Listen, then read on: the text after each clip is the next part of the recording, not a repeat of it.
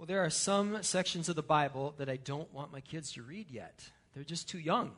And this is one of those sections. It's a Sunday school staple, the story of Joseph. But what we're going to look at today, as I mentioned earlier, this is some stuff that I hope, if you had a Sunday school teacher, that they didn't get into when you were young. If you have your Bible, please open with me to Genesis chapter 35. If you don't have a Bible at home, we'd love to give you one free today. We keep a stack of them at that table on the back and that table on the back, and they're there for you. If you don't have a Bible, we'd love to give you one free. All right, this is from what's the first book of the Bible. We call it Genesis, and I'm going to read from Genesis chapter 35, starting with verse 22. Jacob had 12 sons. There were the sons of Leah, Reuben, the firstborn of Jacob, Simeon, Levi, Judah, Issachar, and Zebulun. Then there were the sons of Rachel, Joseph and Benjamin. And there were the sons of Rachel's servant, Bilhah, Dan and Nephalti. The sons of Leah's servant, Zilpah, Gad, and Asher. These were the sons of Jacob. All right, let's try to unpack this a little bit. Every family I know has a history that is at least somewhat complicated. And that was the case with this family. Jacob, the guy we're talking here, Jacob had the 12 sons. His grandpa Abraham and grandma Sarah, they left a legacy of great faith. They also left a legacy of lies and betrayal and an attempt to produce an heir for the patriarch through the matriarch's servant. Jacob's father, Isaac, and his mother, Rebekah, they also left a legacy of great faith. And with that legacy, also brought on more lies and acts of deception that were so great that Jacob's brother Esau wanted to kill Jacob because of the deception that was endorsed by his mom. Now, the backstory might shed a little light on the family tree. I'm a very visual person, so I had to map this out. So what you're going to see on the screen here is there's one of the moms and her kids with Jacob underneath her, and we have the birth order, that's what the numbers are. And then there's Zilpah, she was Leah's servant, and there's her sons with Jacob. There's Rachel, the favorite wife, that's not my words, that's the scripture's words.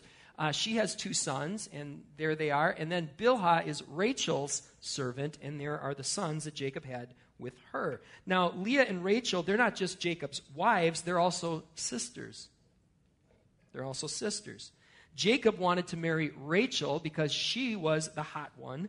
That's what the Bible says, just it uses Hebrew. You just have to translate it into hot. And he wants to marry the hot one, but he gets deceived by his future father-in-law. He gets deceived on the wedding night, and he consummates the marriage with Leah instead of Rachel. The Bible, I think this is almost a direct translation, the Bible says, Jacob woke up, and there was Leah, Oops. Well, deception and favoritism are woven into the fabric of this family from day one. The kids are caught in the crossfire, as is the case so often. The kids get caught in the crossfire of a family system where there were moments of hope, moments of faith, but there was also idolatry, there was deception, there was profound insecurity, unfiltered jealousy, blatant favoritism, and ridiculously bad decision-making on the part of the grown-ups. Now, the narrator does all kinds of things with this narrative, and one of them is to contrast 3 brothers. And that's what we're going to do today. We're going to contrast 3 brothers as the narrator contrasts them, Reuben, Judah, and Joseph. Let's start with Reuben.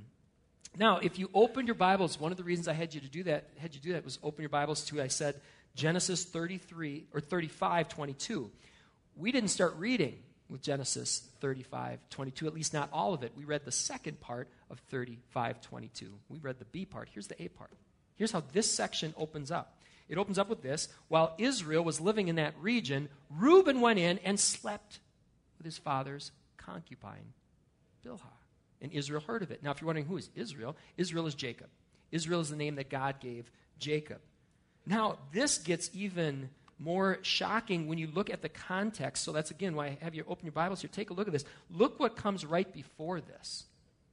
Immediately before this incident where Reuben goes in and sleeps with his father concubine Bilhah, immediately before this, Rachel's wife, who Bilhah was her servant, Rachel's favorite wife, dies.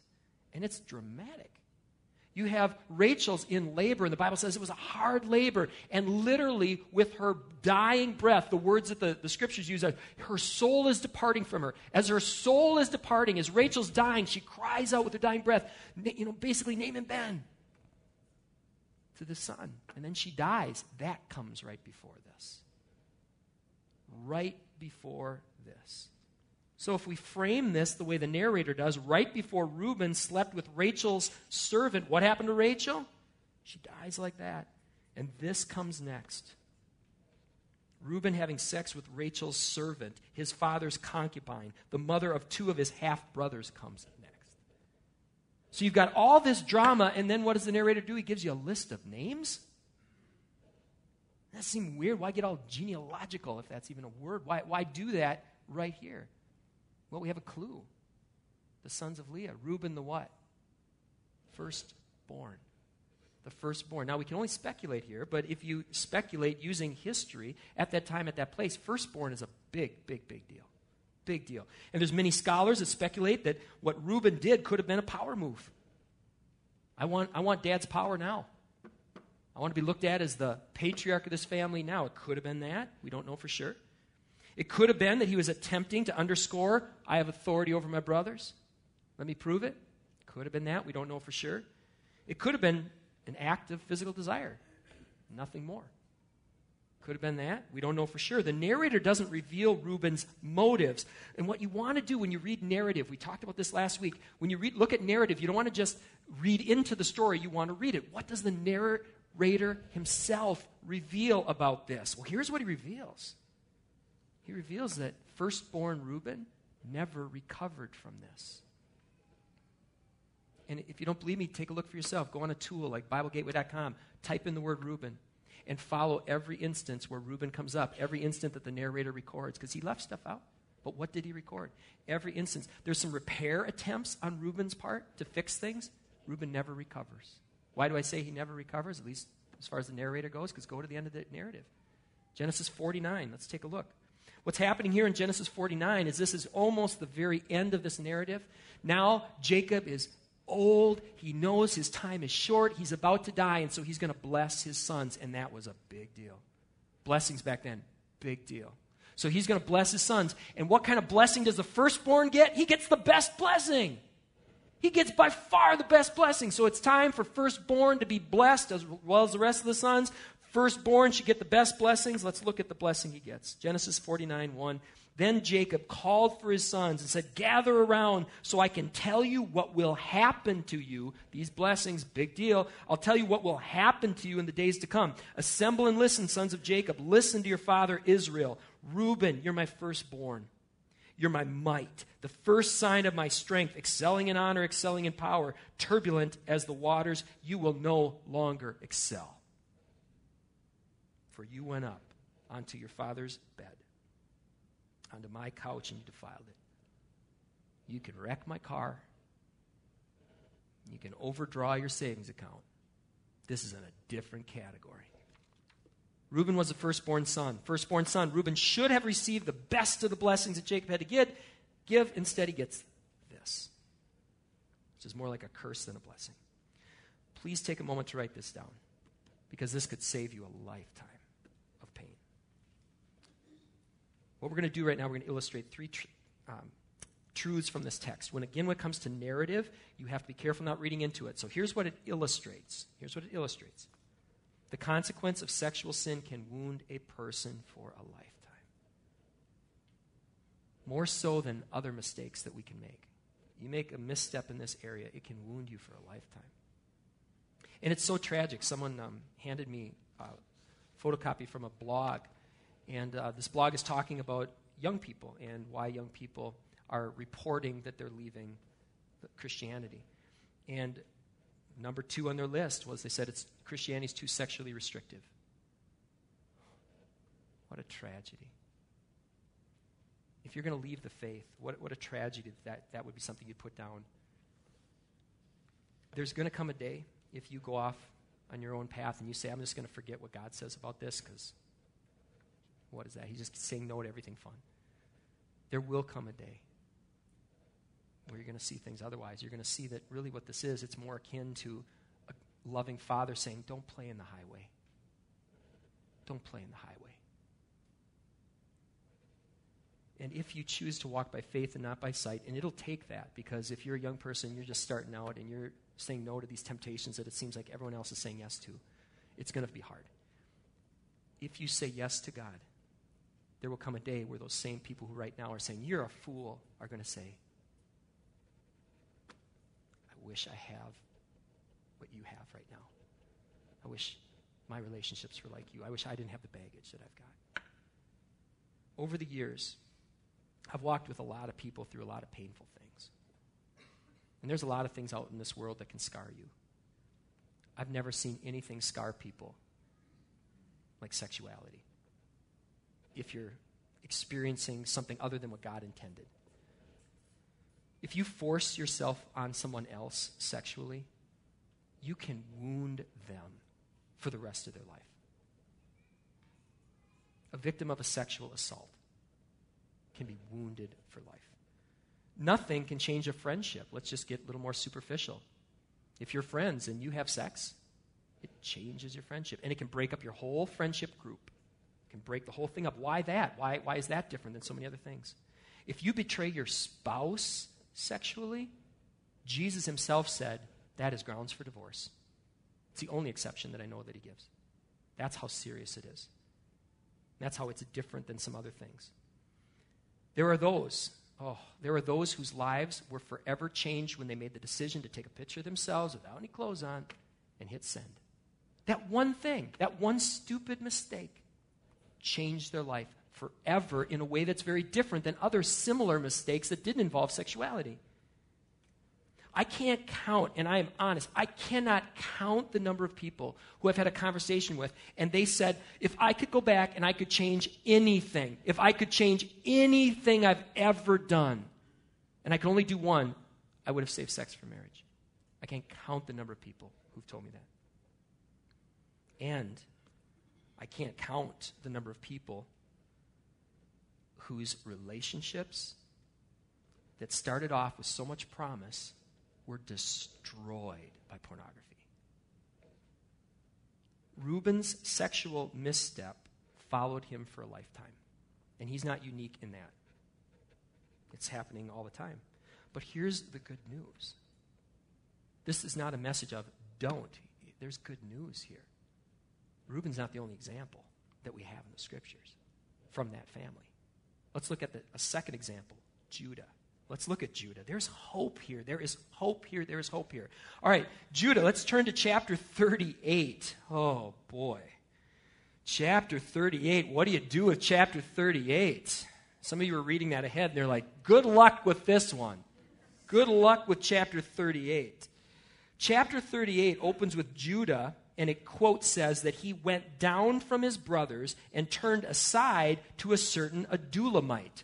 And you're thinking, I was thinking, but this is where those tools I talked about last week are so helpful. You do just a little bit of studying. What's an Adullamite? An Adullamite is a person from Adullam. What's a person from Adullam? Canaanite. What's happening right here? This is the narrator saying, cue the Jaws music. Something bad is going to happen. Dun, dun, dun, dun, dun. This is cue. This is verbal cue at that time in that place. Because Canaanites, the author's utilizing foreshadowing. Friendships, marriages, treaties with the Canaanites never went well. They were problematic, to say the least, for God's people. Well, Judah doesn't just turn down and go to a certain Adullamite. He marries a Canaanite woman, unnamed, which is significant. He marries an unnamed Canaanite woman who bears him 3 sons.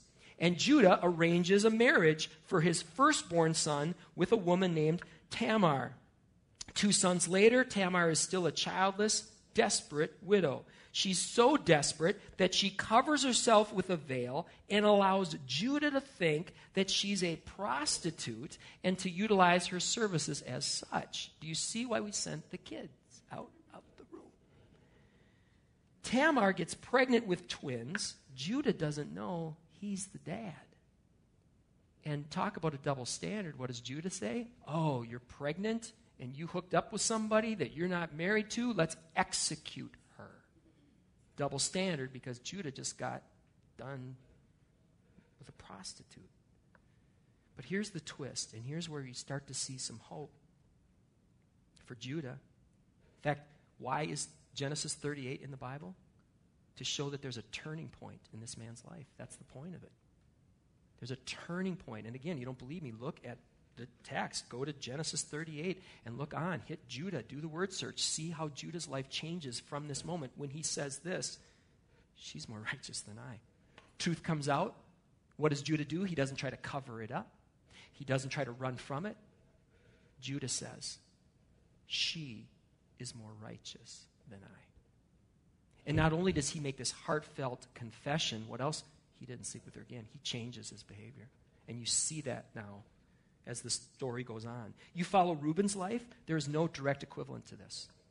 There's some repair attempts, and if you can look at them even as they're stated, it's more about, I think, him trying to gain some favor, with himself. There's no equivalent here. In Judah's case, there's a heartfelt verbal confession that what he did was wrong, and there's a change in behavior. The Bible calls that repentance. And why do I say this is hope-filled? Why do I say this is good news? Because there is power in repentance. God honors repentance. God brings reconciliation when there's repentance. Near the end of chapter 38, sexual sin had resulted in Judah sinking about as low as a person can go. But Judah learned from his mistakes, and God did something amazing. In fact, the very light of the world can be connected to this dark chapter in history. Let me show you what I mean. We've been in Genesis, first book of the Bible. Let's go all the way to the end, Revelation. Revelation 5:5 says this. Look at this as they're talking about the end of the age. Do not weep.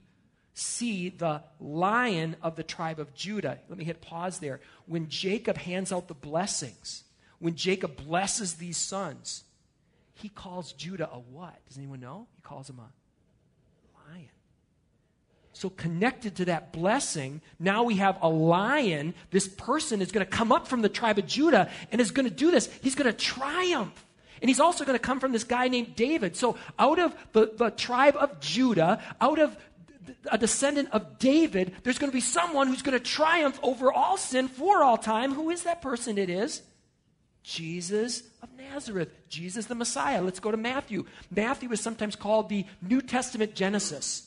Sometimes called the New Testament Genesis, and it starts with one of these name lists that you're like, why are these name lists there? Here's why the name list is there. This is the genealogy of Jesus the Messiah, and look who's on that list. Judah. Our Messiah came from that union. And not just that union, you've got David, King David. He came from that union, and out of this relationship, where his mother had been Uriah's wife, out of an affair in which King David used his power to have that guy killed, we have Jesus the Messiah comes from that line. And one of the things that pops off the pages to me here is the church, the early church, did not sweep scandal under the rug. It is on display for the world to see. That God can make something beautiful out of it. God can take something that we do horrifically wrong. God can make something beautiful out of it.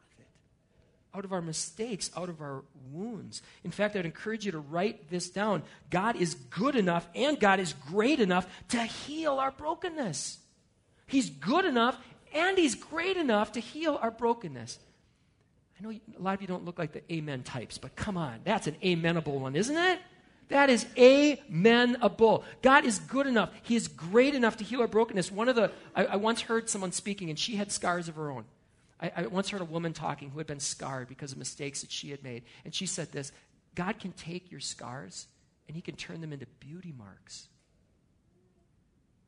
How beautiful is that? God can take our scars. He can turn them into beauty marks. God can turn wounds into a testimony of His amazing grace. And He has ability to take something that looked like it could go nowhere and bring something beautiful out of it. God can do that. So hear the good news. Your failures don't have to be fatalistic. It doesn't have to end like Reuben. It can end like Judah. What a powerful lesson. Well, I said we were going to look at three brothers. Let's turn our attention now to Joseph. And the example that Joseph sets when it comes to sexual sin is the most important of all. Can God work for you if you fail morally? Yes. Absolutely, God can work through you if you fail. But wouldn't you rather get it right the first time if you can? As much as it depends on you. Isn't it better to avoid the pain if you can, even if it means from this day forward? Isn't it better? Come on. Do I have to put up a sign that says, amen now, please? Okay, thank you. And I know you don't feel like you have to do that, but just that, feel free to speak that out, because that is an amen. That God's inviting us to not have to get hurt first. He's saying, you know what, as much as it depends on you, no matter what's happened in the past, from this day forward, you can save yourself a whole lot of hurt. A whole lot of hurt. So let's look at Joseph. Here's an example of someone who didn't have to learn the hard way. And this part of the account picks up in Genesis 39. We just got done with 38, dark, dark, dark. Let's take a look at 39. This comes right after the account of Judah. Probably a reason for that. Now Joseph had been taken down to Egypt. He had been sold into slavery right before this, all right? So he's taken down to Egypt, and Potiphar, an Egyptian who was one of Pharaoh's officials, the captain of the guard, bought Joseph from the Ishmaelites who had taken him there. The Lord was with Joseph so that Joseph prospered, and he lived in the house of his Egyptian master. When his master saw that the Lord was with him and that the Lord gave him success in everything he did, Joseph found favor in his eyes and became his attendant. Potiphar put him in charge of his household and entrusted to his care everything that he owned. All right, let's jump ahead to verse 6. Now Joseph was well built and handsome. Pause. Last week when we were talking, I said with narrative, or I just said in general, you want to pay attention to the context. The context, the genre of this thing that we're reading right now is Hebrew narrative. Hebrew narrative doesn't include details like this. They don't just say, there was a man named Joseph, and he had blue eyes and blonde hair, because he didn't have blue eyes, and he didn't have blonde hair, and there was no Swedish Jesus, but that's another thing for another time. All right, they don't describe usually physical attributes. They don't describe physical attributes, unless it's really, really important. So here we go, cue Jaws music, dun, dun, dun, dun. When you see they're giving a physical description, that is code for this means something. Pay attention. Joseph has his mother's looks, and we're not just telling you that to tell you that. That plays into the story, and here's how it plays into the story. He's hot. That's a translation from Hebrew. And after a while, his master's wife took notice of Joseph and said, come to bed with me. Come to bed with me. The wife here is saying, hey, the guys do this all the time with their slaves. Equal rights. I got this hot pool boy, All right, I'm reading into a little bit. I better get back to the text. Okay, so now, before we get to Joseph and how he responded here, remember his family of origin. Remember all the dysfunction in the past. And here's something I haven't said yet. Both Joseph's grandfather and his great-grandfather were willing to lie to save themselves, even if lying meant that someone else might end up lying with their wife. So he comes from a history where, make the compromise, deal with the moment, and we'll deal with the consequences later. Joseph doesn't do that. He breaks the family of origin mess. And one more thing I want to point out here, too. Joseph is about to reference God. This is the same God that allowed him to get thrown into slavery. But rather than doing that thing that we do where I owe it to God because God wasn't there for me, look how Joseph handles this. Here we go. Back to the text, starting with verse 8. Joseph refused this come on. With me in charge, he says, my master doesn't concern himself with anything in the house. Everything he owns has been entrusted to my care. No one is greater in this house than I am. My master has withheld nothing from me except you. You're his wife. How then could I do such a wicked thing and sin against God? And though she spoke to Joseph day after day, he refused to go to bed with her or even be with her. Don't lose that last phrase. As much as it depends on you, distance yourself from the situation. If you know what's going to happen when you go to a certain place or when you're alone or whatever, as much as it depends on you, avoid that. All right, let's continue with the account. Verse 11, one day Joseph went into the house to attend to his duties, and none of the household servants were inside. Oh, no. She caught him by his cloak. Pause. Something else happened with his cloak a while back, didn't it? It was used for deceptive purposes. That's not included there by mistake. So she caught him by his cloak and said, "Come to bed with me." He left his cloak in her hand, and he what? Ran. He ran outside. All right. Sorry about all these side... No, I'm not sorry about all these side notes. Here's another side note, important side note. I was trying last week as best I could to say, get some tools, get some tools so you can know more about this text. Here's an example of why that could be helpful. You may or may not someday be sitting in a classroom with a professor who's got an axe to grind against Christianity. Professor may say, aha, this author borrowed from the Egyptians in this story. There is an Egyptian tale of two brothers strikingly similar to this. It's clear that whoever wrote this took that account from the Egyptians. Why is it good to have Bible study tools? One, even a decent study Bible will alert you to that controversy. Number two, a timeline, a good timeline will cue you into the fact that, yep, there was an account, and that account surfaced 600 or 700 years after this account. So what does that say to Professor Mann? Isn't it interesting that there's an account strikingly similar to real events that happened in Egypt prior to that account?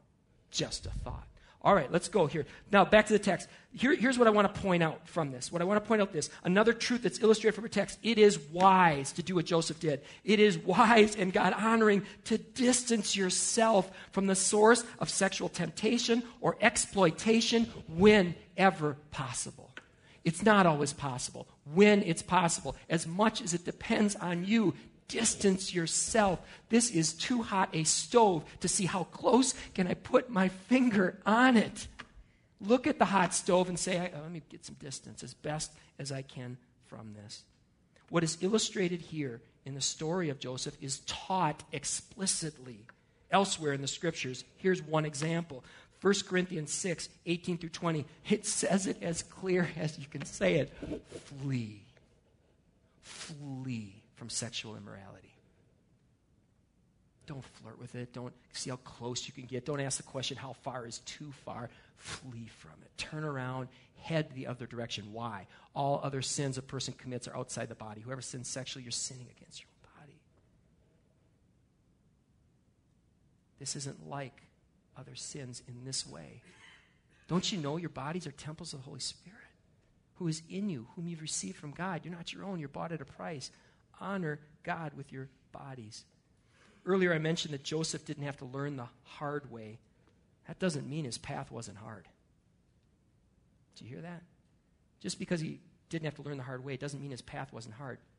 To do what the Scripture's asking, in our culture, it's hard. It's hard.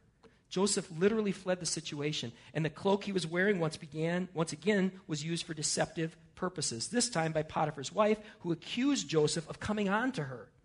As did Joseph's brothers, Potiphar's wife offers Joseph's cloak as exhibit A to their lie, and Joseph ended up in prison for doing the right thing. But chapter 39 closes the way it opens. Here, look at this. Chapter 39 in verse 2 opens with, "The Lord was with Joseph." This whole thing happens, and Joseph's thrown in prison, and after he's thrown in prison, what does it say? The Lord was with Joseph. Both those passages saying the same thing. God will be with you too. When you're in the thick of trying to abide by what God says, when those times come, I'm going to walk by faith, not by sight. Here's what I want to do. Here's what I think maybe even I should do. I'm not going to do that. I'm going to walk by faith, not by sight. I'm going to trust what God says. God will be with you in those moments. Walking the hard path is so much better than learning the hard way. If I could go back and redo my notes, I would put that in there. Walking the hard path is so much better than learning the hard way. Let me give you a couple of examples. It is one thing to know the pain of a breakup with somebody who says, if you don't do this with me, we're going to break up. Okay, that's one kind of pain. Let me tell you a worse pain. do what they say to do, and then they break up with you anyway, and they go tell their friends. Which pain is the worst pain? You know? Or here's another example. It's one thing to know the loneliness of sleeping alone. That doesn't compare to the loneliness of waking up next to a stranger and saying, what did I just do? Waiting for marriage, it can feel like a long, long wait. But I can think of person after person after person that said, that's nothing. Try living with the lifetime of regret that we didn't wait, or I didn't wait. I saw a stat this week that claims that 70%, 7 out of 10 of America's young men will view pornography, not in their lifetime, this week. 7 out of 10 this week will engage in a behavior that Jesus says, looking is adultery, if you're looking in that way. It is hard to turn our eyes as much as we have to in our society. You know, I'm a guy, I can't even go to Super Target. You know, you hit the magazine rack, you're like, okay, where are my eyes going to go here now? Straight ahead. Or if I see Karen, I can say, hi, Karen. I'm just going to look at you right now. Or Stephanie. Hi, Stephanie. You know, check me out here because I don't want to be checking out all of these magazines right now, right? It's hard. Everywhere you go, pop-ups. Everywhere you go, it is hard to turn your eyes, to flee. This is a sex-obsessed culture, but it is worth it. It is worth it. Pornography objectifies people who are made in God's image. How can we do that? How can we look at someone in a way that treats them as an object? When that's somebody's daughter, that's someone's son, that's someone's brother, that's someone's sister. How can we look at them that way? That's someone who made a mistake, who's probably someday going to wish they didn't do that. How do we do that? How do we engage in that? Not only that, pornography can enslave you. I can't count the number of people who will use the word addict to porn because they feel addicted and they can't break away on their own. Pornography will undermine your relationships. It can destroy your marriage. It can wreck your family. Stories of kids finding their dad has been engaged. And let me tell you this, it's not, if you're engaging in pornography, it's not if you'll get discovered. You want to wreck your life, try to sin in secret. That's a great way to wreck your life. You will get found out. And when you do, can you imagine that? It can torpedo your career, hamstring your witness. A wise man will flee from this. A wise woman would flee from this. And I get it. I get that what I'm saying today is as countercultural as it comes. Because we have a culture right now that doesn't just say, don't flee. It says, flirt with it. It says, run to it. It pressures us. Beyond tempting us, it pressures us to conform to our world this way. Sexual sin can follow you for a lifetime. It's a hard road to flee from that pressure. But, it's a better path. So here's what I want to offer to you. I want to offer 2 questions. I can't do any more than I just did. I was able to say, here's what the Scripture says. Here's examples of 3 different people and how they responded. Ball's in your court now. I would ask you to consider these 2 questions. Question number 1, what sources of temptation should I turn from? What are those things in this area that are tempting you? Is it something online?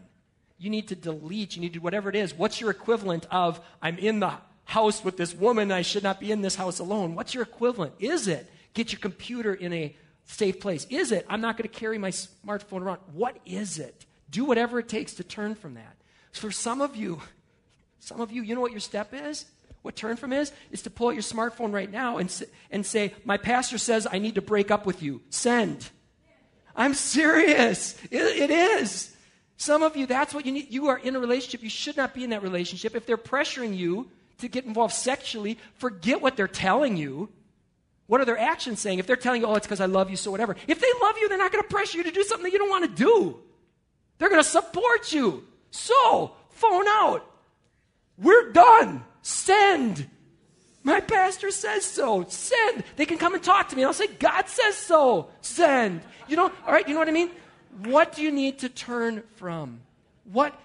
to say yes to God, because that's the next part. You're not just turning from. This isn't, I hope you're not hearing a message of no, no, no, no, no. This is a message of yes, yes, yes, yes, yes.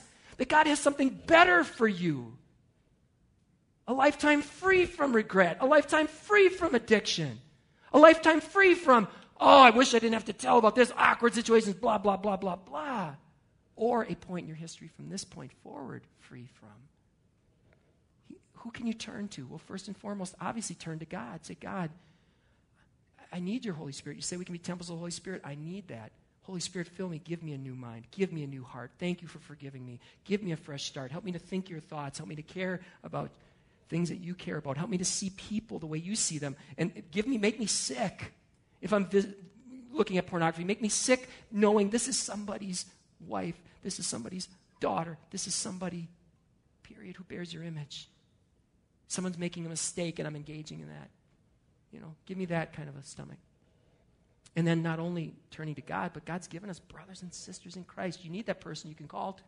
Hey, can I just talk to you for a while? Because I'm struggling right now. I'm feeling tempted. Someone who, after you have fallen, can say, hey, no problem. Let's start from this day forward. You know what? Let's get back on our feet. I'm here to support and encourage you. Who are those people? Now, I know in a message like this, in fact, I had one of the dads come up afterwards who knows me really well. Jim Nimlas came up and said, you don't have 2 daughters by any chance, do you? Giving a message with this power. He's like, he knows me. He knows me well. So I want to apologize if this comes across as a beat-down message. It is not a beat-down message. It is a message just looking at the world saying, do you want to be part of the damage that's going on out there, or do you want to have something different? So let's pray to that end, that God would do something different in us as we close. Would you please stand and let me pray over us? Father, I do pray that what you wanted said comes across, and that is that you are not a dad who says no to everything fun. You're a father who loves us enough to say, hey, I want to protect you. Listen to me. And Lord, I also pray.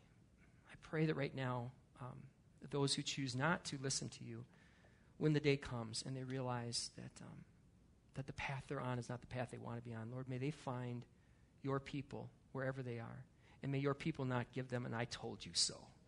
May they find people who don't do that, but may they find people who say, welcome home, welcome home. We love you. May they find people that meet them the way that you meet us when we turn to you in sincerity and say, let me help. Let me help you put the pieces back together. Let's go. Because there's a whole life ahead of us, and there's good things that I want to do in and through you. Lord, would you bless us in that way? Surround us with those types of thoughts and those type of people. In Jesus' name, amen. God bless you. Have a great week.